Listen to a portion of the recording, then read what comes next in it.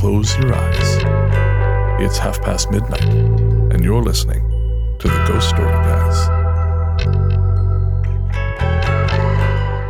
Welcome to the Ghost Story Guys. I'm Brendan Storr. I'm Paul Bestall. And this is the show where we talk about spooks, specters, and all the other things watching us from the shadows beyond the campfire. Some conversations only make sense after the sun has set, and this is most definitely one. Thanks for tuning in. This is episode number 119, and we're coming from that tiny mountain cabin you dream about, but can never quite reach. How are you, Paul? I'm all right. I've survived my birthday. I'm still alive, so it's good. That is good. And you were not abducted by aliens from the cliffs of the Northern Sea. Yeah. Yes. How times have changed. How did you spend your birthday? I went UFO spotting. You got to tell everyone about this, Paul, because I feel like this is not something most people do, and therefore the story must be shared. Yes, well, obviously through the show I've got to know a few people, and one of those people is Paul Sinclair, who has written a series of books called Truth Proof, which is about an area of high strangeness, which is on the east coast of the UK, in East Yorkshire, North Lincolnshire, and up towards County Durham, that kind of area. And so my partner had asked me what I fancy doing this year for my birthday, and I said, "Oh, well, let's do something different." So she said, "Well, why don't we book somewhere and see if Paul's free?" So we did, and he was. So we arranged this about 6 weeks ago, and so he took me to one of their key vantage spots, and we went there for 2 or 3 hours on Monday night, and watched the sun disappear and the darkness enshroud us. That sounds perfectly northern and very cool. Absolutely. As I was explaining to you, he was pointing out all the various locations, like where there was supposed to be a UFO spotted landing, where people have seen glowing lights running about, right? Where some Satanists had built a shrine in a disused RAF base, a manacle farmer that likes to run people over, and strange lights sound. So, if you want to be stood somewhere, obviously on top of a cliff as well, in the dark, above freezing cold water, then yes, it was certainly very atmospheric. I'm fucked up enough. That sounds like a great time. So that is very cool. And you are now a celebrity podcaster. Yeah, well, somebody else had come all the way from Warrington in the UK, which is essentially about three hours away. So It's near enough the other side of the country coming across, obviously the thin bit in the middle. And a young lad and his mum and her partner had come from Warrington, and we were talking, and I'm talking with Paul and stuff, and he said, "Oh, I recognise your voice. Have you got a show?" And I went, Yeah, I've got a show. And he said, "Oh, is it Mysteries and Monsters?" And I went, Yes. He went, "Oh, I love that show. It's great." I went, "Oh, thank you very much." Shook his hand, "Thank you." And he's like, "Mum, he's had Paul on his show." So that is amazing. I fucking love it. So that was good. I mean, they were really nice as well. And we had a really good chat. And then obviously, the other funny bit was that obviously we'd been talking about these strange lights and weird eyes shine in the grass around us and things. And this kid's mum's partner had to go back to the car. Oh no! So we all went, "Right, nice knowing you. Anyway, see you later, bye." And then when we were coming back, we're all like joking. And Paul said, "Oh, wouldn't it be funny if we found bits of his mum here?" Werewolves have got it. I love it. Well, happy belated birthday, and it doesn't sound like there's any better way to have spent it. No, not at all. It was fabulous. For my part, I've been doing nothing nearly so interesting. Although I will say, nature is returning. The world is healing. I have gone back to the arcade to play pinball. So everything is right and God is in his heaven. And I can now stand there with my earphones in, blasting the new Iron Maiden album, Senjutsu, which is pretty good, and playing pinball for about an hour until I get bored because, I have an attention span, a short attention span, even for the things I love. And it is good. And actually, I've been really busy because, as I mentioned to you off air, I'm finally taking a little trip to go see my family. Yeah. And it's been a little over 2 years since I've seen them. Last I saw them was August 2019. So we're going to take advantage of these, I say lull in the pandemic proceedings. Who fucking knows what you call it at this point. I've become so accustomed to this version of the world that I feel comfortable enough to make the trip. We'll call it that. Let's call it the summer comma. Yeah, there we go. Yeah. I'm going to ride the slope of that comma all the way down to Revelstoke and see my family. And so, but in order to do that, of course, I have to get ahead on all the shit that, that sort of is that I would ordinarily just do here. So because I got the bright idea of starting a weekly podcast in addition to this one, I've got to get all that edited and kind of locked in, all the patron stuff, get that edited and locked in. So it has been really just sort of a flurry of pinball and staring at a screen. So very, very exciting stuff. I probably should have told you to sit down because I bet that just shocked the shit out of you. It's a good job I am sat down. The thrill-a-minute life of Brennan Storpal. You wouldn't understand.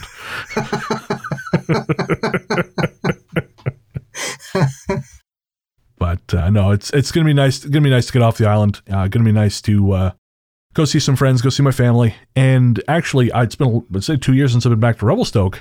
And as we'll talk a little bit in the opening of the B segment, I've had a couple stories kind of trickle in from the area. And so I'm very curious to see what the vibe is like, especially after everything that's gone down. Revelstoke's changed a lot, as I understand it, in the last couple of years, especially in terms of population makeup. So I'm curious to see what it feels like.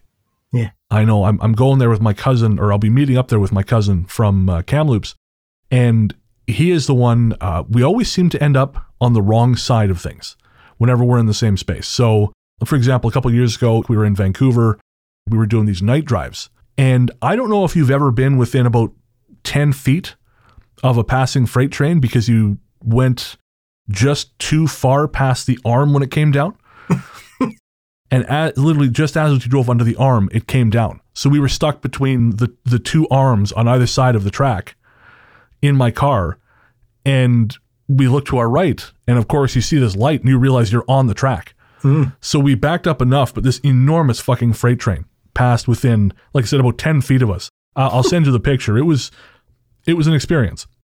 And so at some point during my time in Revelstoke, we're going to hop in the car and just go poking around in the evening. So if I don't turn up again, I have probably been abducted by shadow people. Just FYI. Okay. I'm just taking note of that. Yeah, just write that down. I'll leave all the passwords for you. So. Awesome. Yeah. All right. So on that macabre note, we have a great selection of ghost stories for you. And, stories of the paranormal. But before we do, of course, we'd like to thank our patrons. This one's for the patrons. Patrons, you're the best. You are the Walter Matthau to our Jack Lemmon, or the Jack Lemmon to our Walter Matthau, whichever one you prefer. I don't know which one I would prefer. Walter Matthau always seemed cooler. But I don't know. Anyways, it's not important. What is important, though, is this show wouldn't exist without you guys. And, of course, we'd like to thank all our patrons.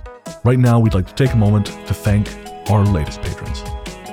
They are Jennifer Hinton, Michael Labella, Darcy Sheriff, Mercedes Chapman, Moldall, and Nat. You guys, I can't tell you again how much we appreciate it. I know I say that every time, but I really, really mean it, because without you, there is no show. What more can I say? Thank you from the bottom of our terrible, terrible hearts. And if you want to find out how to join the team, listen to the end of the show. We'll tell you about all the great shit you get. But I will say, you can find it all at patreon.com/ghoststoryguys. And as a reminder, if you think, boy, these ads suck, for $1 a month, you get access to an ad-free feed. So, FYI.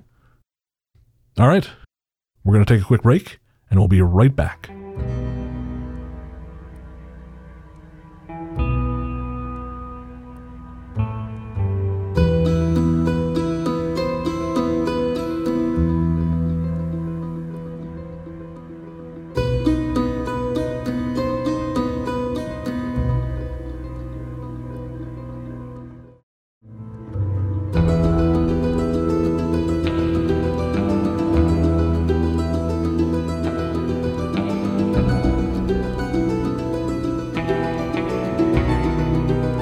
welcome back. So as we said before the break, we have another selection of great paranormal stories for you. But before we get there, we were going to talk about a couple little things that have sort of cropped up either in our email or just kind of in our personal lives, which are sort of I guess not quasi-paranormal, they are actively paranormal. And the first is an email we got for you from our listener, Chloe. Yeah. Chloe had seemed to have captured some other strange ball of light in the sky and very kindly sent us some footage to have a look to see if it compared. And I don't know what Chloe's filmed, but it's very different to what I saw because it's considerably larger and a lot slower. It seems to be just hanging there, whereas mine was purposely moving across the sky quite well at a fairly decent pace. But right. I don't know what Chloe's caught there, but that's incredible. Yeah, we'll include the link in the show notes. It's a link to, I believe, a news site out of Quebec. But it is a really dramatic, what appears to be a ball of light behind clouds in the night sky, which is just bizarre. So thank you for sending that in, Chloe. I know it kind of sounds similar to the Rogers Pass Fireball from my book, A Strange Little Place. You can still buy the audiobook over on Amazon. Please do. Very subtle. But it's been a while. I realized I cut it out of the last show. I was very disappointed. Well, I was laughing at the interview we recently did when that cropped up in the interview. Someone's got to pimp this thing, Paul. Daddy's got bills to pay. But anyways, yeah, it's sort of the same idea. Like this big sort of crackling ball of energy. But this one still, I think this one moved more than the video Chloe sent, but it moved very slowly across the night sky. And I know in the book, I think it's the old Frank Edwards UFO book, Flying Saucers Serious Business. There are quite a few mentions of huge fireballs in the sky. I don't have the book to hand and I haven't read it in a few years, but it does seem to be a phenomenon that's been observed multiple times. Oh yeah, they're not overly common, but they are widely reported across the world and have been for decades. So they are some kind of phenomenon. Who knows? But they are very deeply unnerving. Yeah, fireballs in the sky is not my idea of a good time. My end of world anxiety, that just spikes it, For a guy who lives in an earthquake zone, it's already high. And then, yeah, when the sky's on fire, no, that's no good. Perhaps you're part dinosaur. Sometimes I feel it, my friend. Sometimes I feel it. And I actually had a story come in to my blog.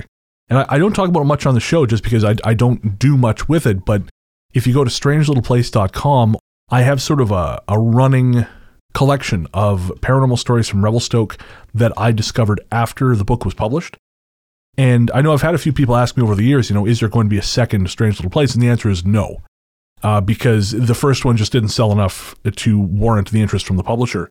But because I know Revelstoke, however much it changes, still has a bizarre fucking energy to it, I decided to start a website that collects those stories when they do come in. And so the one that just came in, I've titled it The Girl at Blanket Creek. And I'm going to read it here and then we'll talk about it a little bit. This one came, I can't remember the name of the person who sent it in. I'm sorry. I'll have to check on that. But my wife and I both saw a little girl in a blue dress. Back in 2011, over the May long weekend, we were camping at Blanket Creek Park near the ruins of the old homestead. After a long night around the campfire, we both went to bed around midnight. We both woke around 3 a.m. for a pee. We were in my truck camper with no toilet. We stepped out the door, walked 10 feet to the bushes. I was going on a tree, and she was squatting in the grass. As I was peeing, I saw a blue glowing figure about 15 feet away from me, kind of tucked in a leafless bush. I looked hard to make sense of what I was seeing. At first I thought it was the ass end of a white-tailed deer, somehow reflected in the faint moonlight. But no, this was clearly a bluish, faintly glowing dress. Looked to be child size. I stared at this thing for about 60 seconds while I was peeing. I couldn't make out any real features of the little girl, but she looked like she was hiding in the bush, looking at me. Kind of freaked me out, so when I was finished peeing, all I wanted to do was head straight back into the camper, all the while keeping an eye on the glowing figure. Wife and I got back into the camper when I said, "Did you see that?" And she said, "Oh my God, you saw it too." She claims to be more sensitive to things like that, so she didn't say anything to me while we were both outside doing our business. But she saw it, and I 100% believe that what we saw was a ghost. And so that's really interesting because there is a story also in Strange about a family who lives in that area but on the opposite side of the river, who also had experiences, actually 2 different families over the course of 10 years had experiences with a little girl in a blue dress. And, you know, this person who sent that in, we spoke a little bit, and he was kind of trying to connect it to this old sort of dilapidated homestead that's in the bushes there. But I don't think it is connected to that, because when I did Coast to Coast about 5 years ago now, I immediately, that was probably the biggest response I got from any show was Coast to Coast, I guess because it's probably still one of the biggest. But I got at least one message, one I remember for sure, from a woman in New Jersey. And when she was growing up, she also played with a little girl in a blue dress who wasn't actually there. Yeah. So it's interesting because I used to know this guy. Well, I still know him, but I don't see him as much. But he told me when he was a little boy, he grew up in Ontario, and he grew up in a pretty unstable household. And he remembers that one day his mother, I think, was having a party in the house. He was pretty scared. And he was underneath the kitchen table just kind of hiding out. And the way he phrases it, he said, R2-D2 came to me and held my hand, so I felt safe enough to go up to my bedroom. And I kind of asked him to drill down on that. You know, what, like, you actually saw R2-D2? And he said, well, kind of. He said, I just got this impression of white and blue. And, you know, as I was a little kid, in my head, I told myself it was R2-D2. And of course, you know, it's different, but at the same time, I think the presence of blue is sort of an interesting connection. So I don't know what it means, but it's come up enough times now that I think it can't be ignored. Yeah. Because obviously it's not just a Revelstoke thing if we're getting stories from New Jersey as well. No, there are.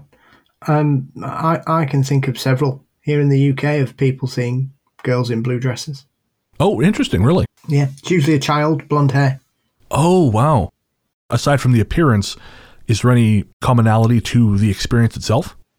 It's usually just someone just sees this small child in a blue dress, and it strikes them as unusual and peculiar. Sometimes they don't think, nothing of it, and then they suddenly realise, hang on a minute, where's the girl in the blue dress gone? I think I'm trying to think of one. I'm sure there was one at a party, and there was a few kids there, and someone saw this girl in a blue dress sat on the steps. Interesting. She looked quite sad. And they were doing something, so they went somewhere else in the house. I think they'd gone to the kitchen, and when they came back, they couldn't see this girl. So they thought, oh, well, maybe somebody's come to see her. Right. And then they never saw them again that afternoon, and they were a bit put out by it. And they said to somebody, what happened to the girl in the blue dress? And everybody they asked said, what girl in what blue dress? What are you talking about? There hasn't been anybody here. So I don't suggest it's got some kind of portent to something, but there are enough stories of that for it to be quite an interesting aspect of the paranormal there is. You know, because blue dresses, and it's usually a girl, it's not a boy in blue trousers or a blue jacket or something. So yeah, it's interesting how whatever it is appearing in such a way. And I think one of the other interesting aspects of stories like that is it's very easy for people to say, oh, that's little Sally that died at the old farm in 1936. Is it? How do you know that? I think when you start to unpick stories, because a lot of them have a kernel of truth in them, that maybe something horrible did happen to some poor child at some point, but what the story is and what the story becomes are often very different things. And one last thing before we go to the stories, I was just contacted by a friend of mine, and he lives here in Victoria. He was telling me that just recently their roommate moved out, and it appears another roommate, possibly more than one, has moved in, but they're not paying rent. It's because they're hearing voices. Not always enough to make out what's being said, but it appears to be a male and female voice. But they're talking, again, just almost like a low murmur most of the time. So I will keep everyone posted on how that develops. I'm going to be meeting up with this guy at some point, but just the weirdest shit. And I guess we're moving into that time of year too, where I feel like these things do happen more often. So it'd be interesting to note, if that does increase in sort of in intensity or frequency as this time approaches. Yeah, I do like stories like that as well, where it's you can hear it enough to know it's a man and a woman talking, but you can't make out what they're saying. Yeah. The mumbling ghosts, there's so many of those. I find those fascinating. That what is it and why is it at such a level that you can't quite make out what's going on? I will say, I had that experience once up north when I was very long time ago when I was very stupid. And I was living in a camper 80 kilometers away from the nearest fucking telephone. For reasons if I've not talked about on the show, I'm not going to get into. But I remember hearing that late at night. It sounded like two old drunks outside the fifth wheel we were living in. It was porcupines. They sound like old drunks when they're like, look it up sometime. It's an insane noise. And apparently they like to chew on plastic hoses. So they'll sneak under your stuff and like chew away at your hoses and just kind of like gabble back and forth to each other. But the first time I heard it, I thought I nearly shit. So it's just like going, oh, this is some good hose. I know, right? Yeah. Can you believe these dumb motherfuckers just leave this out for us? It's so chewy. I'm telling you, Jerry, we got it made in the shade. Let's bring the kids next time. Yeah, exactly. Yeah. And I mean, it would confound the people I was staying with because obviously they were minors and they needed hoses for things, but the porcupines did not care. Frankly, they deserved it. And a lot more. But that's not a story I will pursue on the show. All right. Speaking of stories, away we go.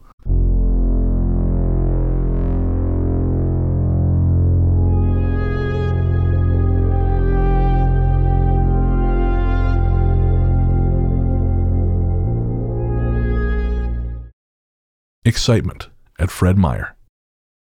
This is by no means a spectacular story, but it was my most recent experience, not to mention my most undeniable one. I'd like to say it involved a shadow person or Bigfoot, but no. My most obvious ghost story had to be about a jumping beer bottle. First, to set the scene, about a month back, a friend and I were on our way to a party and stopped by our local Fred Meyer, which is an American grocery chain, to pick up some beer for our friend Steve.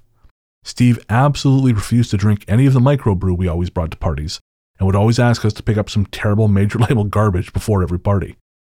Sometimes I think he does it just to spite us. Anyways, we had just walked down the liquor aisle and spent a few minutes trying to find exactly the right kind of milquetoast dishwater he felt passed for beer when it happened.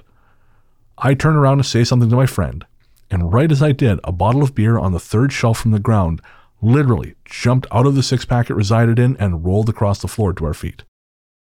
Startled, we both stared wide-eyed and silent. I would have assumed it had just fallen had I not witnessed it myself, and my friend quickly confirmed what I had seen. It looked like an invisible someone had lifted it straight up out of the pack and dropped it on the ground in front of the display case. It was a glass bottle and didn't break, so obviously it wasn't done with much force. So we both laughed it off, and then a Fred Meyer employee who had been about 5 feet away at the time came over to pick it up, and we mentioned how strange it was. With a completely straight face, he told us that it was just one of their ghosts. They have 2 of them in the store apparently, and even have names for them. He told us weird things happen around the store quite frequently. You better believe we left and bought our friend his awful, barely hopped seawater somewhere else. And yeah, that's not very exciting or interesting, but I just love the idea of this poor son of a bitch who works in the store just going, oh yeah, that's just a ghost. Just pick it up, put it back in. Don't even think about it. It's just Larry. Yeah. I like a ghost with a sense of humor. Oh yeah. And I think we always have stories where these things are so monumental and so, they change the way people see the world, that I just love when the paranormal becomes so normal that it doesn't even register anymore. Oh yeah. No, that's a jumping beer bottle guy. It's fine. Yeah. It's like the famous Popper case from Popper? Yeah, Long Island in 1958, I think it was. They called their ghost Popper the Poltergeist. Okay. Because that's what he used to do with bottles. He popped them. Oh, Jesus. Used to pop the tops off it and then throw the contents everywhere. So yeah, he And he was more annoying than frightening, but yeah, they call him Popper. More annoying than frightening could actually go on my tombstone.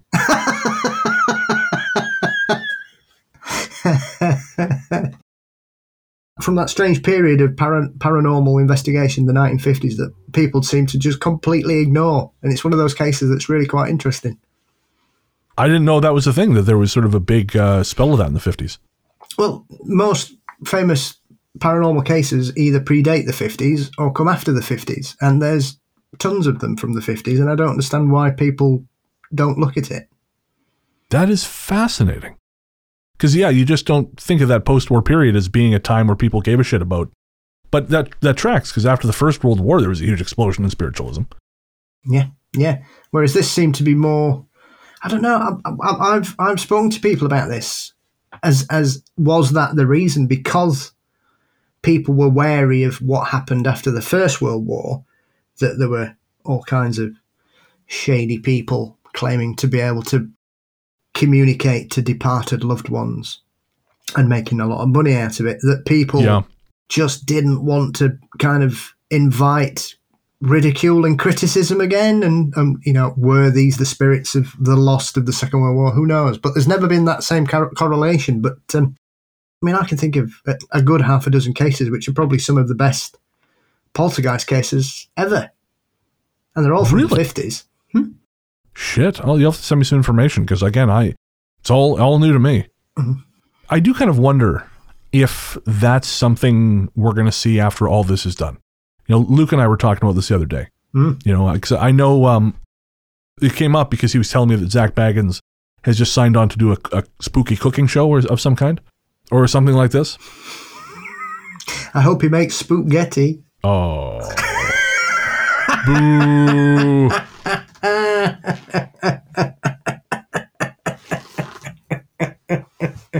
Well, that's the end of the ghost story, guys, folks. Eggs Exorcist easy. I'm mad at myself for laughing at that.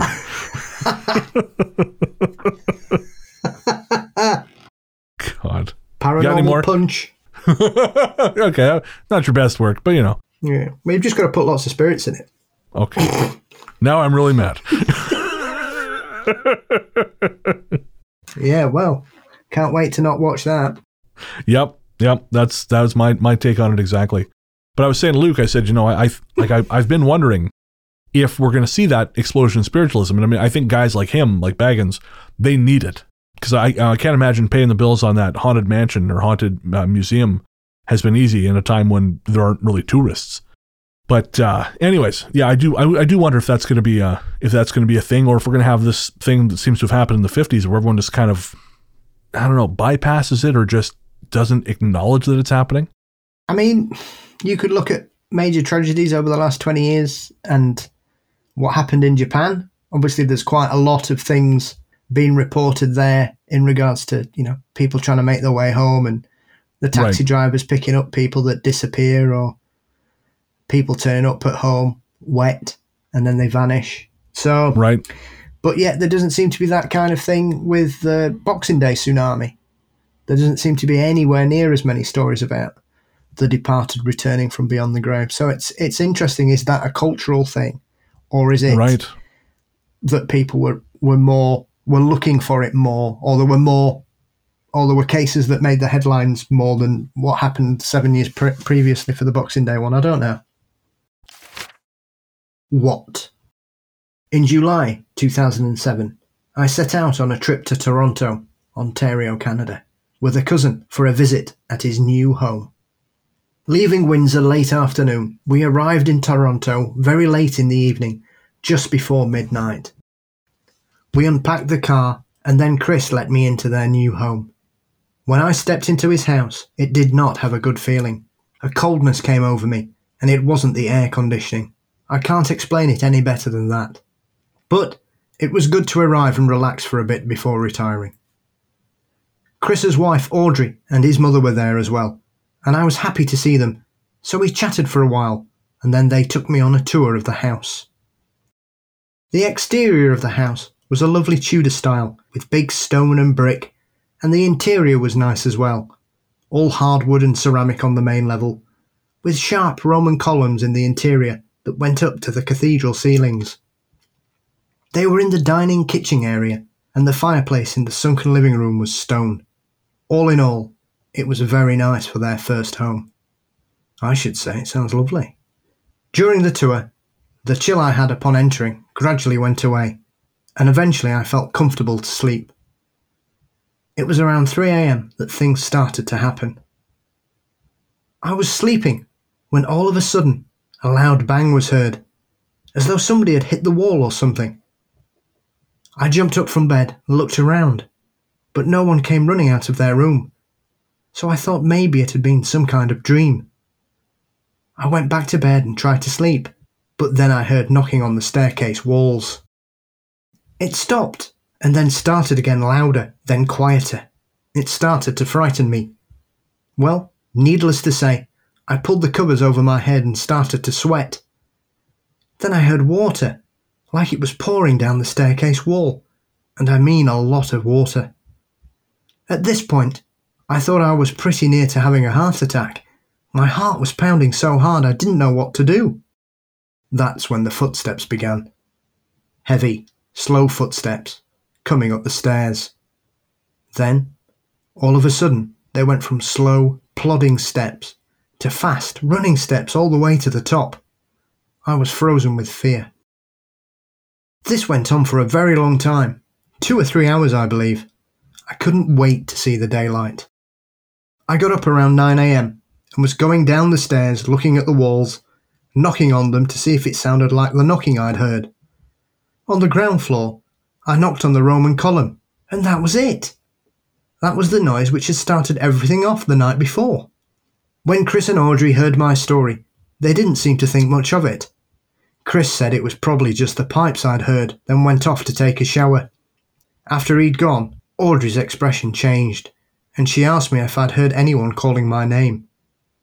That threw me, and I said I hadn't, thank God. She said that she'd had that happen to her, and that other things had happened as well, most of it seeming to originate in the family room, playroom downstairs. That evening, Chris stayed up with me till 3 a.m, and of course there were no noises, nothing, so we finally went to bed. I didn't want to, but I was so tired.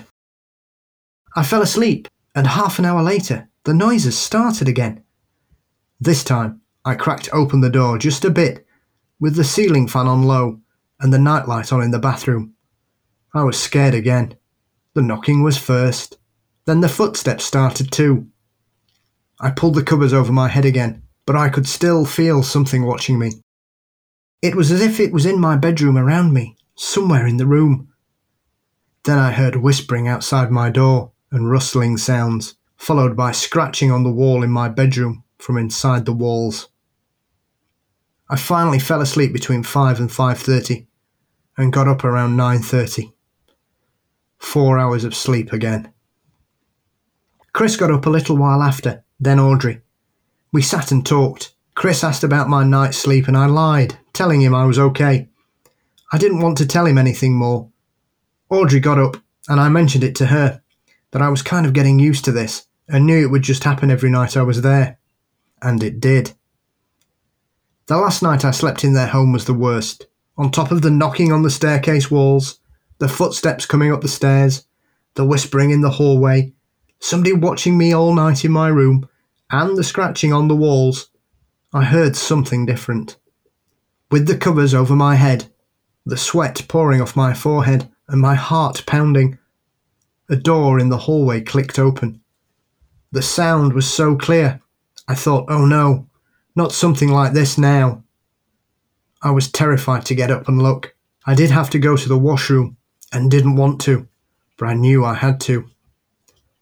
So I got up, opened my door, and looked around at all of the doors. They were all in place. The bathroom was open as usual, and the closet door was closed. It had to be the closet door, even though it was closed. The handles on the doors in their home were not round. They were the kind that clicked open, and I definitely heard the click and a door open.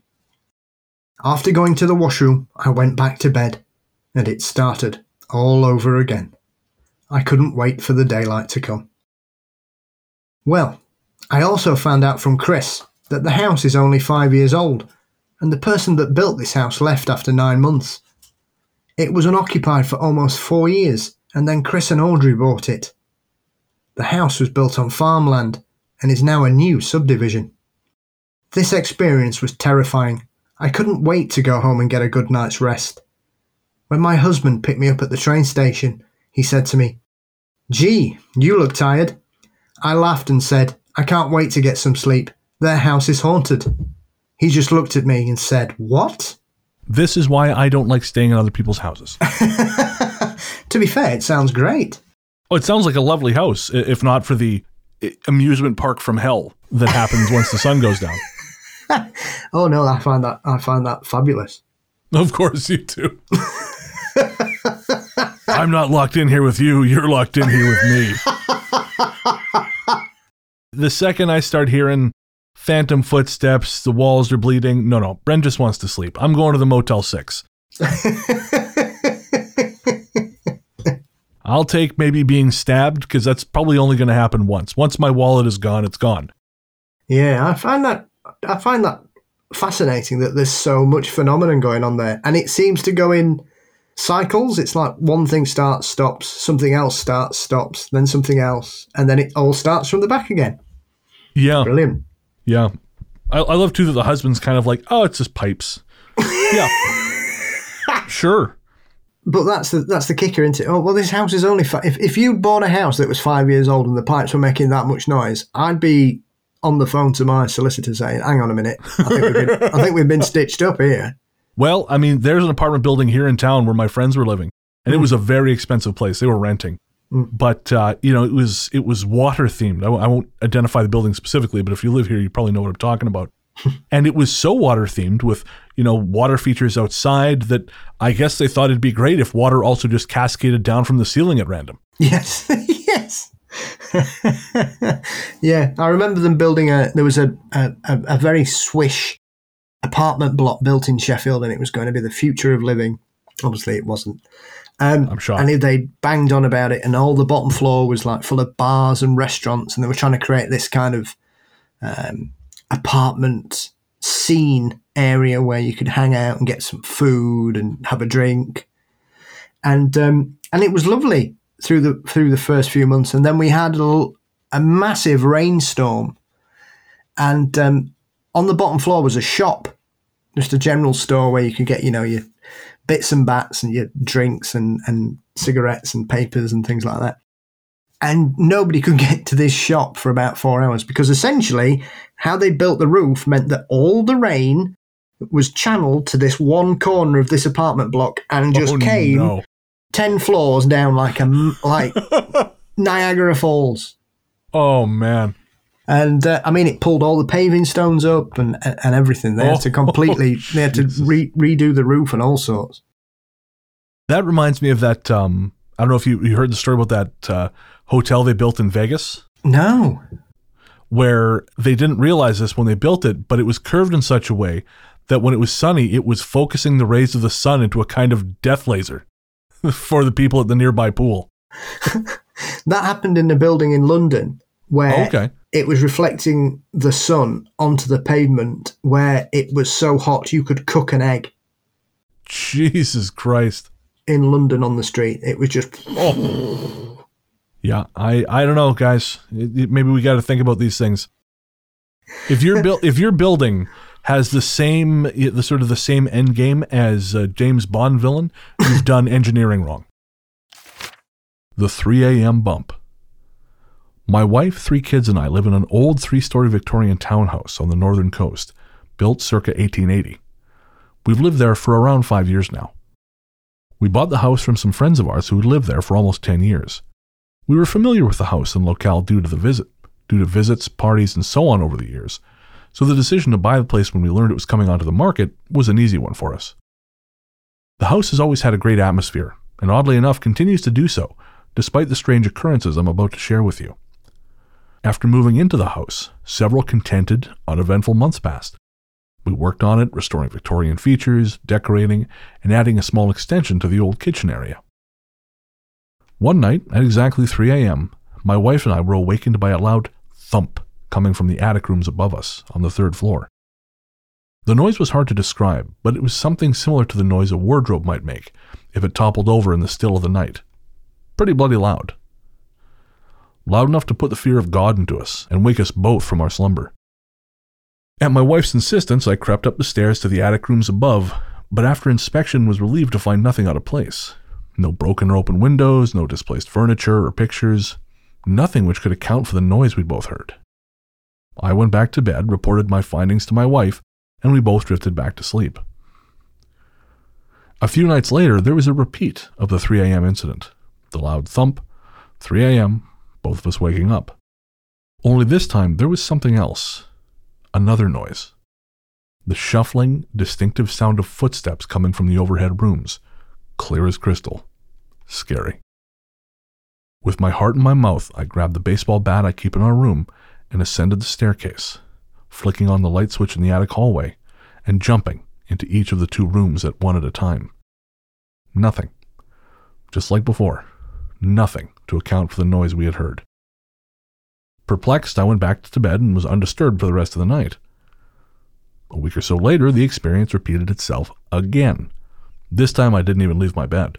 We both simply lay there and watched the ceiling above us as the familiar footsteps paced above, just like a repeat radio play. It was pretty scary, enough to raise the hairs on the back of my neck and widen my eyes as I stared up at the ceiling. Then the noise stopped, and silently we both fell back into undisturbed sleep. Of course, we both shared the experience with friends and colleagues. Everyone agreed it was weird and spooky, but we didn't make a big deal of it. In the cold light of day, it could have been so many things. It is an old house, but the noise was so distinct. A few weeks later, we were having dinner with a couple who previously owned the house. The subject came up, and my wife and I recounted the now familiar story of things that go bump in the night, the wardrobe sound. Our friend surprised us by asking if it happened at around 3 a.m. It seems they had shared the experience several times during their life together at the house. We all agreed that, although unusual and spooky, there was nothing that felt sinister about the event. It was simply a mystery. As the weeks and months passed, the 3 a.m. bump did not repeat itself. However, strange smells began to manifest in the house, particularly on the lower staircase. The strong, pungent smell of pipe tobacco was crystal clear at certain times, although there are no pipe smokers in the house. My wife saw a dark figure at the top of the staircase one bright sunny day, an indistinct human form which flitted out of sight almost as soon as it had appeared. This indistinct form was spotted on several occasions, both by my wife and I, but I must stress there was no feeling of dread or terror to accompany each sighting. Merely curiosity. There was never a feeling that the house meant us any harm. We were and are a very happy family. The house is always full of kids' laughter and games, music, and the general vibrancy of family life. Neither my wife nor I are predisposed to be jumpy. We are not practicing Christians, not staunch believers in any religion, although we are spiritual in the most pragmatic way possible, if that makes sense. Open-minded with a closed mind to foolishness, I suppose, is the best way of putting it. Family life continues unhindered. There were no more notable incidents to report for a couple of years, although there were always the small sightings or intuitive feelings from time to time. This all brings us up to the present, or at least around 6 months ago. One night, at approximately 3 a.m., what is it with 3 a.m. anyways? My wife and I were awoken to the sound of a child's footsteps running in the hallway and ascending the attic stairs. As we opened our eyes, we both saw the figure of a small child and saw its arm on the banister of the staircase. Having 3 children, we both naturally assumed that one of them had woken up and was on the move. We called out the names of our children, expecting one of them to totter through to the bedroom and sleep with us that night. Commonly, more often than not in fact, 1 or 2 find their way to our bedroom during the course of an average night. However, there was no response. This was strange enough for both of us to get up and check on the kids in the neighboring rooms. Now this is the kicker. All 3 were absolutely sound asleep. Not faking either. I'm their dad. I can always tell when they're faking. They were all there, sound asleep. The footsteps and figure on the stairs could not have been one of them. Besides, there never was a sound of footsteps descending the stairs. After this incident, things seemed to settle down and return to normal. Around a month ago, however, a friend of ours encouraged us to hold a spooky night in our house. Spooky night being a group of our friends seeing an invited medium one at a time. This was the first time I've ever sat with a medium, and I went in with a fairly skeptical mindset. However, the medium told me she sensed the spirit of a small child in the house. She thought it may be a child who died there or whose young life was cut short somehow. She said it means us no harm, but will make its presence known from time to time, particularly around the 3 young children in the house. I thought all this was interesting, but remained open-minded about the whole thing. And now we come to last night. At just before midnight, my wife and I were reading in bed when we heard an almighty crash from downstairs. We raced down to see a large mirror in our back room smashed into pieces all over the backroom floor. What was really strange about this was the ornaments and various bits and pieces on the mantelpiece above which the mirror had hung, soundly for 7 years I might add, were undisturbed. The nail on the wall was not loose, and the mirror was on the wooden floor face up, not on the hearth of the fireplace as you might imagine it would be had it simply fallen. We cleared the mess away. To confound matters further, an hour or so prior to the mirror smashing, I had sensed something strange in the upstairs bathroom. Just a feeling, an intuition, if you will, which was enough for me to keep my eyes open as I washed my hair in the bath. Still, I don't feel threatened or particularly horrified. It's hardly Amityville territory. But the mirror smashing does seem to have taken things into a different, more physical dimension. If indeed it was supernatural. If indeed any of it is supernatural. But as a pragmatic and logical human being, I've learned that sometimes it's wise to follow your intuition too. And this kind of reminds me of you finding the book, where you said that you found those 2 books on your floor. Yes. Yeah, I always like something like that because common sense and gravity tells us that's not how a mirror falls. Yep. They usually drop and then fall forwards. Funny enough, actually, that happened at the gym in Revelstoke. I know this is going to be a Revelstoke heavy episode, but fuck it. I didn't include it in the book because there was no other story to it, but sometimes their mirrors will just pop off the walls, apparently. And they're big mirrors.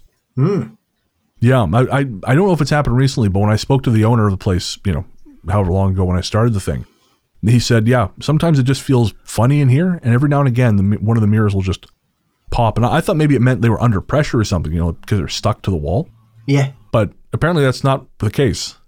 Yeah. So there's either, mirrors just have a flair for the dramatic, or there's something out there that really just doesn't like mirrors. Yeah. Well, when I spoke to Nick Bromley about theatre ghosts, one of the stories in his book was about a picture that had been placed on an easel in a members bar, and that was found. Essentially, it couldn't have ended up where it was found because it would have had to have leapt off the easel and sort of propelled itself over a banister to fall to where it was. Whereas if it had just dropped off the easel, it would have fallen onto the floor. Interesting. And the whole place was locked up. And when they left it Saturday night, it wasn't there. It was on its easel. And when they came to open up on Monday, it was at the bottom of the stairs. Even if you don't say, okay, so it has to be a ghost picking it up and moving it, because who knows ultimately.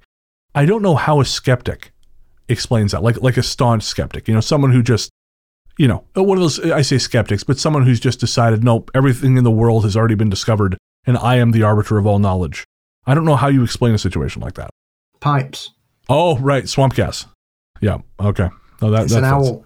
Oh, that's a whole other conversation. Let's not get into that.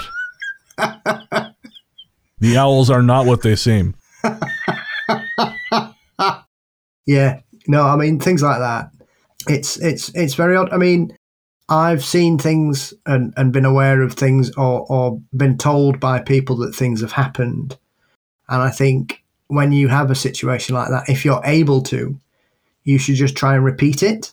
Right. I mean, obviously you can't really repeat something like that with a mirror, but I think if it's other things that are moving about, see if it can. I mean, obviously, like working in pubs and people go, oh my God, this glass exploded. Right? If you've worked in a pub for more than a week, right, you become completely immune to glasses exploding because they're always blowing up, Right. Or if you leave it on the bar, they will just slide about because of the water tension. If there's a tiny bit of water tension, they will slide about and stuff like that. I mean, An exploding glass in a pub is probably the least paranormal evidence you could ever wish to put forward. Right. Why do they explode? Usually because of the wear and tear, and you put them in a glass washer, so they're subjected to extremely high temperatures, having water blasted into them to clean them. Okay. And eventually, like anything, the little nicks and crooks, it has weak spots, and eventually it'll just go poof. What this says to me, Paul, is that glassware is imprisoning the spirits of vengeful creatures. And every time a glass bursts, it is one of them achieving freedom, and eventually they're just going to come for us. You heard it here first, folks. It's the owls. Yep, the owls in the glass. I'm calling that episode. I don't care if it has absolutely no relation to what we're talking about. This episode is called The Owls in the Glass. Wasn't that a poem? It is now. Ghost and all. Years ago, I bought a farmhouse built sometime in the 1940s. It was a fairly ordinary home, but I was immediately drawn to it when I first saw it, fascinated by it for reasons I couldn't understand. From the moment I walked in the door with the realtor, I felt such a powerful sense of relief, like I had come home, and the positive energy in the place was radiant. I wasn't alone with this feeling. I had many guests and visitors to my home after I bought it, and most of them remarked on the very same qualities. Being a scientist by nature, up until that point I was a firm non-believer in ghosts or supernatural activity, having never actually experienced anything myself. That opinion changed fairly quickly though. My first experience in this house was actually terrifying. It was shortly after 11 p.m, and I was not long in bed already asleep. Suddenly, I was being blasted from sleep by what sounded like a smoke detector. A horribly loud beep, beep, beep. For a few minutes, I just lay in bed listening to the horrible noise, ears plugged, hoping it would stop by itself. It didn't. Terrified, I traced the noise to the kitchen downstairs, which actually didn't have a smoke detector. The noise was literally deafening, far louder than any smoke detector I've heard. When I finally found the light switch and turned on the light, the noise promptly stopped. I wandered around the kitchen for a bit, hoping to find a toy or something that would explain the noise, so I could turn it off, but I couldn't find anything. There was nothing electronic except my microwave, which had never before demonstrated such bad behaviour. Shaken, I decided to go back to bed upstairs. The very second I got back into bed, and I mean the very second, there were precisely 3 more horrible beeps, then nothing more. It was like a confirmation. Yes, I am here, although I refused to believe that then. I slept with my night on all night for the next 2 nights. My next experience occurred only a few weeks later, and this was truly the most eerie experience I've ever had in my life. It was 4 a.m. when I was woken by the sound of a very small child singing. No words, just a pretty little tune. I have 3 children who are also asleep upstairs, so at first I presumed it was one of them, and for a while I just lay there listening to the little voice, enjoying it. Before long, it began to occur to me that the direction the singing was coming from was all wrong. It seemed to be coming from the attic above me, or the roof itself. I tried to explain it away by blaming the design of the house. I reasoned that one of my children must be singing, and the trajectory was making it sound like it was coming from above and outside. However, I had heard my children in their rooms before, and it had never sounded like it was coming from above me in my bedroom. I briefly considered the possibility that a small child was somehow out at 4 a.m, had walked to my remote property to sing. Of course, that is ridiculous, and it still couldn't explain why the sound was coming from above. I listened to the singing for a very long time, knowing it would stop the moment I got up, trying to figure it out logically. I finally decided to get up to check the children, and the singing did promptly stop when I got up, but all 3 were fast asleep. I simply couldn't explain it, and I was awake for much of the night afterwards, disturbed. There were other bizarre occurrences at this home too, always occurring just shortly after 11 p.m. or 4 a.m. I didn't usually get to bed until 11 p.m, so I was usually wide awake for those ones. Many, many times right after I went to bed, I would hear conversations downstairs, always somewhat mechanical sounding, like they are recordings of conversations. But, as usual, the moment my feet touched the floor, they would stop. If I didn't get out of bed, they would go on indefinitely. One time I heard an older woman talking on the phone downstairs, right by the bottom of them. I don't actually have a phone there, but there is a phone jack. Her voice was so clear to me, I could almost hear what she was saying. And the sensation I got all these times was that there was definitely someone downstairs, a presence, almost like a thickness in the air. A lot of electrical things happened too, particularly after 11 p.m. Toys turning on spontaneously, my computer somehow playing a sound beat which sounded like a conversation, even though it was shut down for the night, and there was never any evidence of any video or MP3 player up and running on it when I checked the next morning. One time, just again after 11 p.m, my TV turned on by itself, and turned itself off right when my feet hit the floor, of course. Several times I was woken at 4 a.m. to hear a small dog whining at my bedroom window. Keeping in mind my bedroom is on the second floor, that just didn't make any sense. I did learn to live with these things and accepted them as being part of the energy of the home.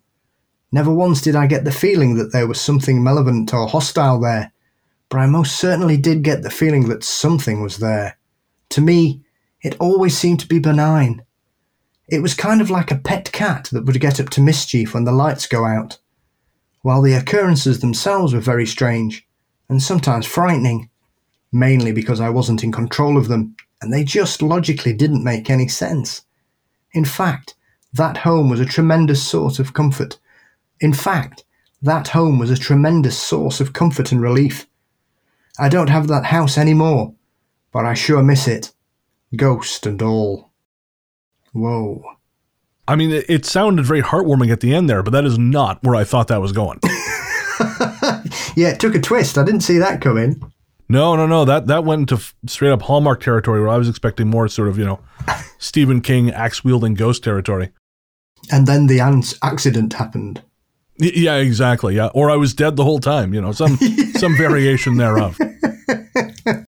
But once again, we have ghostly footsteps. Yeah, and the voices, which is odd. I love when we have the sort of those unexpected connections. Because again, I was talking about my friend, the weird voices in his house, and weirdly, I was just thinking there was someone I know who experienced this where they would hear what sounded like a voice coming through a radio, but there was no radio anywhere in the house, and it was a place where there was already other kinds of activity.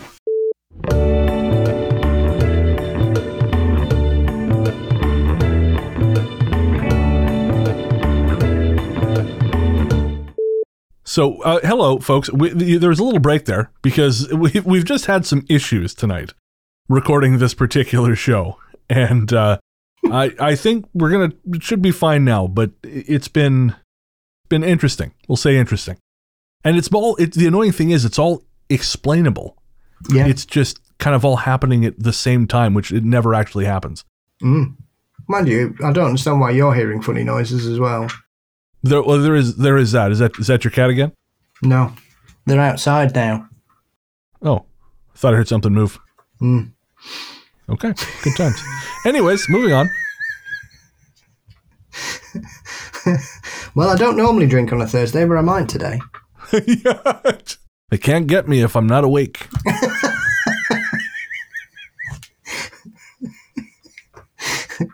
But yeah, low mumblings are always that tantalizing thing that the frustration is you can never quite hear what they're talking about. Yeah, that's it. Or, I mean, the handful of times I have heard, it has never made any sense. Like, I've talked about this on the show before, but, the handful of times where I've heard female voices in the next room. Yeah. And there's no one there. But it starts as kind of like muttering. and then it kind of coalesces into something solid that you can hear. Yeah. And, you know, I think the one time I recall distinctly, they were talking about the movies on my shelf. Really? Yeah. They were discussing one of the movies. I think it might have been The Illusionist. The movie The Illusionist, of all things. Yeah. But yeah, they were talking about that, and I remember laying there thinking, what is happening out there? And that was it. Yeah. And then, of course, there was the time, and I've mentioned this before on the show, but not for a long time. There was the time where I was trying to get to sleep, and I was curled up next to Nick, and I heard a woman's voice in my head ask a question, and Nikki responded. Oh. I heard a woman's voice say, "And you're okay with that?" And Nikki went, "Yeah." She was asleep.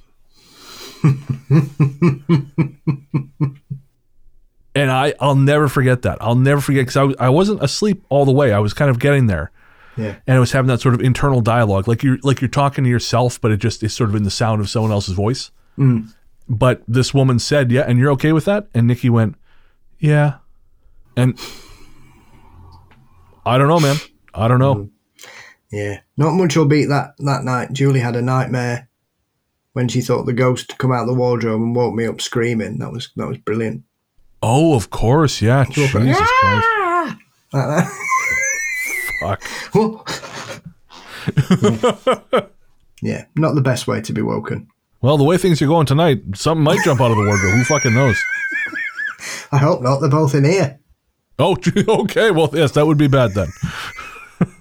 Again, I'm not saying it won't happen though, just in case. Thank you. Monster. In September 2005, my husband, myself, our 3 children, and dog moved into our house. It is a renovated lakefront cottage built in the 1930s in a rural town of upstate New York. We were drawn to the house for its charm and the peaceful lake, but I must say I did feel a bit uneasy when we first moved in. Within the first few weeks of living here, I experienced some strange happenings. The house is a ranch style with a partially finished basement and an unfinished laundry room and workshop. There is also a dirt floor crawl space that you can only access from an outside door. I still can't bring myself to go in there. One night, while carrying a basket of laundry up the basement stairs, the stairwell light flickered out. I tried the light switch at the top of the stairs a few times, but could not get it to work. I told my husband that we needed a new bulb, and when he flicked the switch, the light went on. It happened again the next night, and I made him change the bulb. Well, this flickering continued for a couple weeks even after the bulb change. While this was happening, my dog was also acting bizarre. After I would get to the top of the stairway, he wouldn't follow me up like he normally would, but instead would sit at the bottom of the stairs and bark at me, as if he didn't know me. Almost as if he was staring right through me. He did this every day. A short time later, I woke early one morning before my husband left for work and found the front door wide open. Now, I know that I shut and locked the door before going to bed, and when I questioned my husband about it, he denied leaving it open. I decided to mention what was going on to a coworker of mine who had some knowledge of spiritual activity, and she suggested talking to the spirits and asking them to leave. I did, and well, other than some strange noises every now and then, everything seemed to stop. Until last night. We recently finished renovating part of the basement, which is actually ground level because of the grading of the land, and closed off 2 doors that used to give access to the basement from the outside.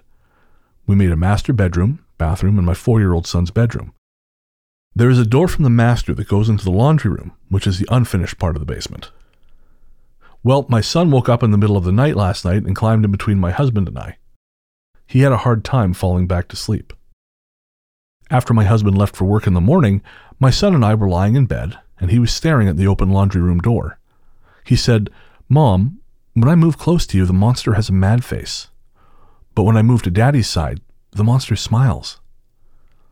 I said, "Where is the monster?" He said, "Right there in the laundry room. He has a white face and red feet, and his head is up to the ceiling. See, when I move next to you, he gets a mad face." I asked him if the monster talks to him, and he said, "No, but he puts his hand next to his mouth and whispers. Only at night." He also told me that the monster thinks this is his house. We got out of bed, and I walked toward the laundry room to get a closer look, but my son said, "No, don't go in there. He gets mad." I didn't see anything, so I asked my son to show me where the monster was, but he couldn't look. He seemed terrified. He just said, "Tell him to leave, Mom. He freaks me out." He went upstairs and my son was telling his 10-year-old sister about the monster. She asked if he could show her where he was, so he brought her down to the basement. He came running upstairs a minute later saying, "Yep, he's still there." His sister couldn't see it. After thinking about this and what happened when we first moved in, I then remembered that when our next-door neighbor came to introduce himself, she mentioned a couple who used to live in our house several owners ago that would always argue and fight. Well, apparently the husband went missing. That was all she had said. I will say I felt very seen in one part of the story where she says there's a dirt floor crawl space you can only access from an outside door. I still can't bring myself to go in there. Back when I owned my house in Revelstoke, there it is again, I had an attic. I owned that place for 6 years. I never once went in the attic. I have no idea what it looks like. Why not? Because spiders. Mostly spiders. It just never occurred to me. I never needed to store anything in there, and it never occurred to me to go look up there. I don't know why. I just never did. And I even forgot I had it. And then my tenant said, "Hey, Brennan, have you ever been in the attic?" Funny, no, I haven't actually. And there's nothing up there, a bunch of old newspapers and shit. But I sympathize with this woman because, again, sometimes there are places you just don't go. Yeah, it's best to sometimes leave those spaces alone. Yeah, that's what I figure. I mean, I never had a problem in my house in terms of the spirit shit until my tenants moved out. Like, I lived there by myself for a couple years. And then I moved to Victoria. I got tenants. My first set of tenants kind of made a mess of the place. But the second set were a couple, and they were lovely. They lived there for several years. And, life happened. I think they split, so they had to move out. But after that, I remember it was empty for a while because I had to have some work done. But I had left, one of the tenants had left, I left my old television there for the tenants. Because it was 250 fucking pounds and I didn't want them to take it with me. Yeah. And they left it behind as well they should. And eventually I had to pay someone to take it away. But I because I had the house and I was in Revelstoke visiting some family, I set up a DVD player in there and we watched, so I could watch movies, just kind of have a place to myself. And that was the only time I ever felt something was not right in there. Because I remember one night I was sitting there with a friend watching a movie, and the kitchen sort of runs to the back of the house. It's a really big kitchen. Yeah. And I suddenly felt like there was someone else in the house. And I can't explain why, but it just felt like we weren't alone there. And again, it felt like we were no longer welcome after a certain time. And it was never like that when I lived there. Like, again, when I lived there, I would not turn lights on. I would be, say, reading or watching a movie or kind of working on stuff. And the sun would go down and the light would go. And I got to the point I could make tea in the dark. Yeah. It just didn't bother me. But something shifted when it was empty. And whatever it was, it started to take up space in the dark. And it just didn't want company. Not good. No, not recommended. Now I live in a place where there's only so many rooms. And there's nowhere for anything to hide. At least that's what I tell myself. Golden. This happened to me a couple of days ago. It was in the middle of the day, and being winter, was also quite cold, so I had all the windows and doors shut. I was walking into my kitchen, and just as I was passing my pantry, I was hit by this sweet floral-smelling scent or perfume. I stopped walking, turned around, and went back to the pantry to work out where the smell was coming from, only to find it was no longer there. 1 second, I smelt it, and the very next, it was gone. It wasn't a faint smell, it was quite strong, so for it to vanish as quickly as it did was very strange.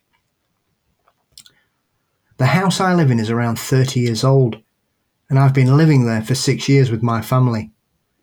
This is the first time I have smelt what I believe to be a ghost. 6 months prior to this, I was woken by my baby daughter early one morning wanting to be fed. Being sleep deprived, I sat up in bed awake, but blinking madly as my eyes didn't want to stay open. Whilst I was blinking, I saw a young person, in their early teens perhaps, standing at the foot of our bed, on my husband's side, staring at him. When I blinked again, it was gone. I didn't mention this to anyone thinking I was going mad, or I was so sleep deprived that I was seeing things. So when I smelt the fragrance the other day, it confirmed for me that we have another resident in our home. I have also seen things at work, a couple of years ago, and so has my eldest daughter, who was only 6 months old at the time. It was early in the evening, and I had finished sorting out the work I was going to take home for the weekend. My husband was downstairs going through his emails, and I was waiting for him with my daughter upstairs surfing the net. We were the only ones in the factory at that time. My daughter was standing on my lap looking over my shoulder. She suddenly turned her head to the corner of the room and kept staring there. I asked her what she was looking at and turned around to see what had her attention. The expression on her face was of awe. I couldn't see anything, and there was nothing in that corner of the room, but she continued to stare in that direction. She then started to turn her head, as though she was following something across the room, so she was now looking in the opposite corner. I asked her again, "What are you looking at?" And just as I turned my head to look, in the corner of my eye, I saw this golden, brilliant flash of light. When I looked directly in that direction, I could see nothing. I looked back at my daughter, who was still staring there, but instead of a look of awe, she had this big smile on her face. She couldn't talk at the time, and her reaction and expression said it all, and I definitely saw something as well. The funny thing was, I didn't feel scared. And thus ends another set of stories on a very strange night.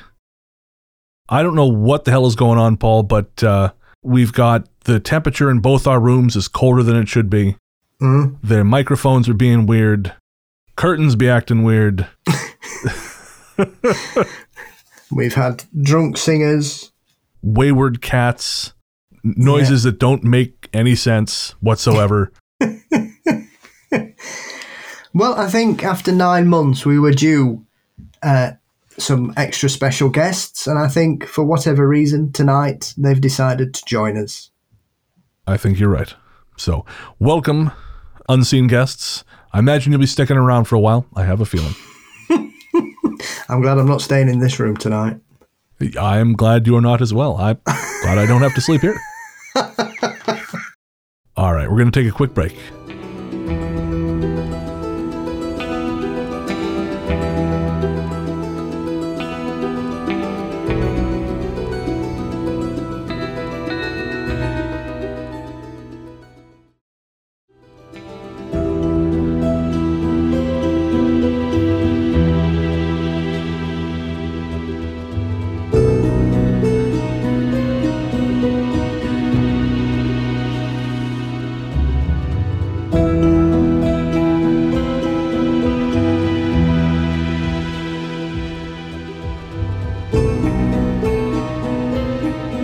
Hey there, listeners. Before you reach for that skip 15 seconds ahead button, I promise you this isn't an ad. We wanted to take a minute to talk to you about mental health. On this show, I've always tried to be as honest and open as possible about my struggles with depression and anxiety, because even though we've come a long way towards acknowledging the very real damage these things can do, there is still way too much lingering stigma about reaching out for help. And when you start to feel like there's no help, it's easy to start feeling like there's no hope. But Paul has joined me today to remind you there is always hope and there's always help. We're not going to try and talk you out of self-harming right now, because we know that's not how it works. Instead, what we wanted to do was tell you something now and hope that should things get bad, you'll remember it and make a phone call or send a text message before you make any permanent decisions. As someone who knows all too well just how important mental health can be, it's never too late to reach out. In Canada, the number to call is 133-456-4566. In the USA, the number to call is 1-800-273-8255. In the UK, the number to call is 116 123 or text SHOUT, that's SHOUT, to 85258. In Australia, the number to call is 131114. However bad shit seems, it will pass. And no matter what your brain might be telling you at any given moment, and believe me when I say I know this intimately, there are people who love you and people who care deeply about how you treat yourself. Should a time come when you find yourself despairing, please know that we've both been where you are, and there is a way back to the world. Take care. Welcome back. Thanks as always to Luke, Sarah, Anthony, and everyone else who's part of the Ghost Story Guys family. And Luke is back on the mic. His latest episode of Luke Lore just dropped. That's episode 36, The Ghosts of Chester. So make sure to check that out everywhere fine podcasts live. And thanks, of course, to my friend and co-host, the celebrity podcaster, Paul Bestel, host of Mysteries and Monsters. What's coming up on M&M, Paul? Oh, obviously this week I have the marvellous company of the legend that is Doug Hychek, creator of Monster Quest. And that was just a fabulous conversation, even just talking about his work as a natural world filmmaker, working with bears and some of the discoveries he'd done with beavers and things like that.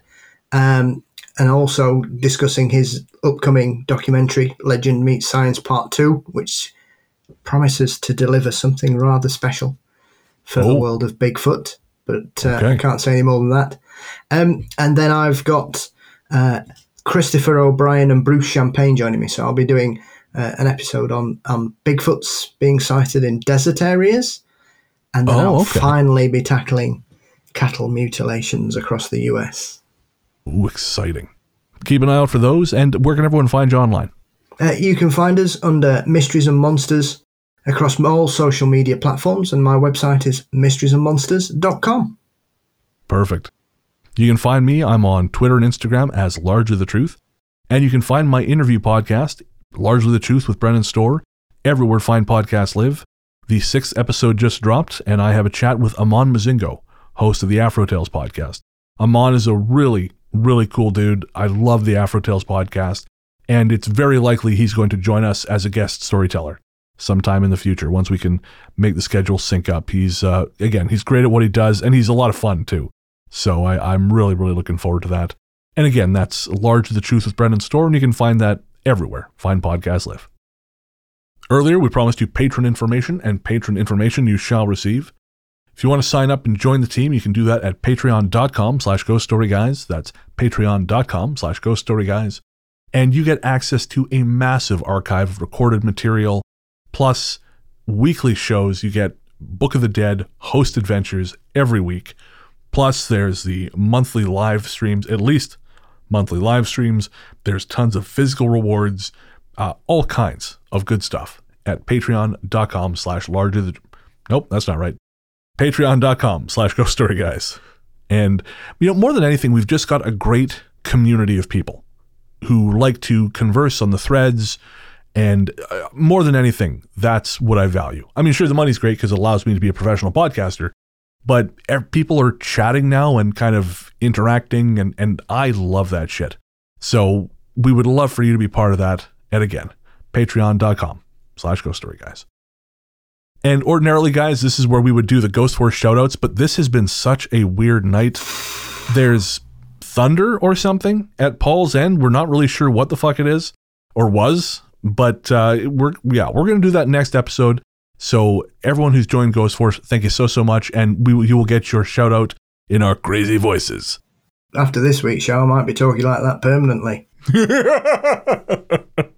Jesus, I don't know what's been going on tonight. It's easily the strangest recording I've ever had. Yeah. I mean, I've never had thunder turn up before. That's a new one. Yeah, I don't know what that was. No, it's midnight. That's the thing. Like here, okay, fine. There's construction all over the place, but that was year end and it's midnight. Yeah, 4 of them. So I don't know what was going on. Bizarre. Anyways. If you want to get in touch, shoot us an email, ghoststoryguys@gmail.com. You can also find us on Twitter as Ghost Story Guys. We don't really use it, but we're there. We're very active on Instagram at The Ghost Story Guys. That's probably our most it is our most active platform. And we're also on Facebook as Ghost Story Guys. Finally, if you don't want to type, you can always call the Ghost Line. There's something strange in your neighborhood. Who you gonna call? Ghost Line. Call 1-888-588-6920. Thank you to our listener Amber Peace for her Ghost Line jingle. That number is 1-888-588-6920. And you can leave your comment or question or story as one or a series of voicemails. And you can also text us at 925-553-4789. Again, that's 925-553-4789. And that is a U.S. number, so it's free to call the 1-800 number as long as you're in North America. But if you want to text, 925-553-4789, that is a U.S. number, so just be aware. And if you want to leave a message or a voice message that we play on the show, but you're not in North America, so you can't call the Ghost Line, just record it as a voice memo on your phone and email it to us at ghoststoryguys@gmail.com with the subject heading Ghost Line. All right, Paul. So any news aside from our, our induction to the other side here tonight? I think I'll be doing some further research on my next door neighbours, because obviously, yes. I don't know if we mentioned it before, but obviously when my landlord mentioned that the house was rebuilt in 1950 because it was blown to smithereens during the Second World War, and we discovered that everybody that lived next door to us was killed, and there were 7 people killed. So it's been strange since we found that out about 6 weeks ago. But then you think, well, is that because it's at the forefront of our minds? Of course, yeah. And therefore you're prescribing rational things with an irrational thought process. Right, yeah. But other than that, hopefully I'll still be here in 2 weeks. I hope so too. And yeah, nothing new for me. I'll be in Revelstoke next week. If you are a Revelstoke-based listener, I don't know if those exist. You want to get a coffee? Shoot me an email, ghoststoryguys@gmail.com. We'll figure it out. And as things open back up, generally speaking, if you're in town, in Victoria, that is an option. We can figure that out. If you're traveling through, we're working back towards that. So it's very much an on-the-table thing. I know it's something we used to do. We stopped for reasons I won't get into, but yeah, that's something as the world, I won't say gets better because things are in a precarious place, but as we achieve equilibrium with this precarious new place, that is something we can do. So, all right. I think that is it. Yeah, if you want to pick up any Ghost Story Guys merch, head on over to our website at ghoststoryguys.com. You can find links there to our Redbubble and TeePublic stores. You can also pick up signed copies of my book, A Strange Little Place, at the Big Cartel store. That's ghoststoryguys.bigcartel.com. We also have some pretty sweet stickers there and a bunch of other stuff. Night postcards of my night photography, all kinds of cool things. And you can find all of those by going to ghoststoryguys.com and just clicking the link for the shop. And if you do buy a Ghost Story Guys shirt, I know things have picked up again with merchandise, which is pretty cool. Feel free to send us a picture. And if you want, we'll post it on the social media. We appreciate you guys doing that. I know Ashley just did this super cool Animal Crossing thing where she put a Ghost Story Guys hoodie on her character in Animal Crossing, which I just loved. And you can find that on our Instagram. That's pretty cool. So yeah, our theme song, Radio Into the Darkness We Go, is composed and performed by Peter of Bidzonta Music. You can find more from him by searching for Bidzonta Music wherever you get your tunes. Peter's music is published by Night Harvest Recordings. Our story's theme is The Future Belongs to Them Now by Hexagram. Find more from them by searching for Hexagram wherever you stream your music. Remember, that's Hexagram with 2 X's, not 3. And I guess that's it. Well, hopefully we'll be back in 2 weeks with more ghost stories. Till then, into the darkness we go. Possibly for real. Yeah, I am going to Revelstoke. Oh dear. I better leave the passwords.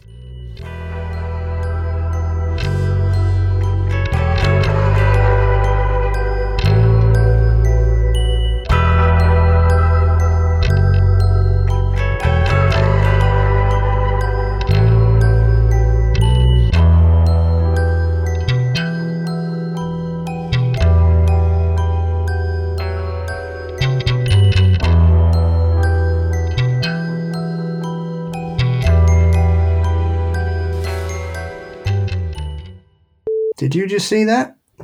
I was actually looking away. I saw your thing moved, your blanket moved. Right. Was that you? I hope so. If not, dude. we really are in trouble, man. What is going on tonight? One of my friends said, Paul, you're one of the few men I know who can get away with wearing pink. I said, I know, that's why I wear it. That's right. I know I look good. Yeah, Julie and me come from the same school, the catastrophist school of thought. Well, see, that's all she kept going on about. She said, what if we're driving home and this light stops us in road and then we wake up 2 hours later and we've got sore bums? That doesn't necessarily mean anything, to be honest. Maybe it's had a great night out. Who knows? Who's to say? Yeah. Looking up at the sky. Yeah. It wouldn't be the first time I've woken up after a night out thinking, Jesus Christ, what's happened? The last thing I remember is drinking gin and tonic with this Swedish chemist, and we'd stolen the gin from the freezer of someone's apartment. I had no memory of what happened the rest of the night, and so I texted Max, this chemist. I said, So what happened? And he goes, I don't know, but I woke up with someone in my bed, and I get a text about 15 minutes later.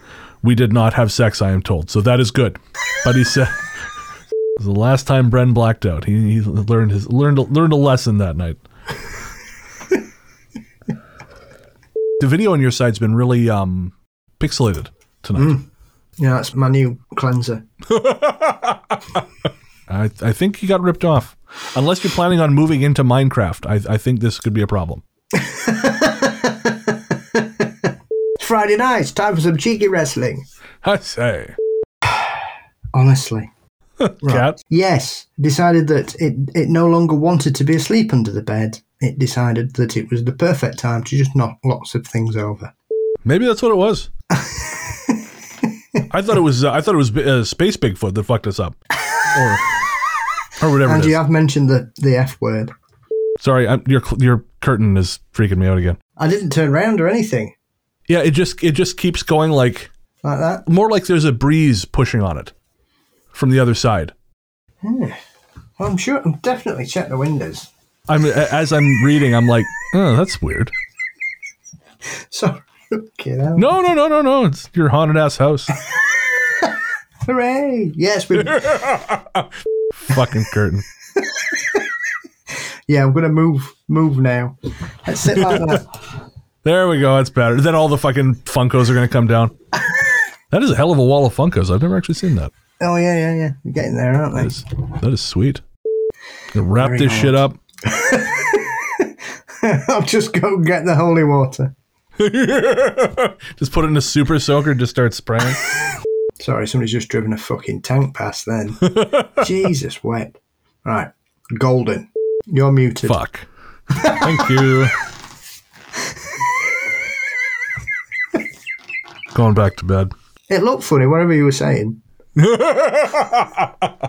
Well, that's something. Honey, you look funny. I hear that more often than I'd like to say. What's happening now? I'm hearing strange banging noises.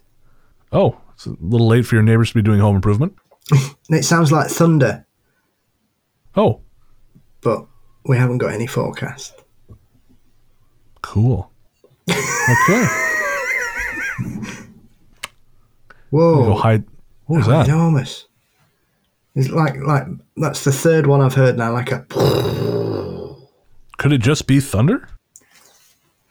It could be, but God, after tonight, I have no idea what's going on. It says right now, partly cloudy, 3% precipitation, 93% humidity. That was bizarre. Yeah, because I think the first one, I was watching the audio track, and I don't remember saying anything, and there's like a big spike on it. I heard that. Whoa. That's the fourth one now. Okay, well, let's just get this done before the world ends. Fuck me. Yes. I can't even remember where we were.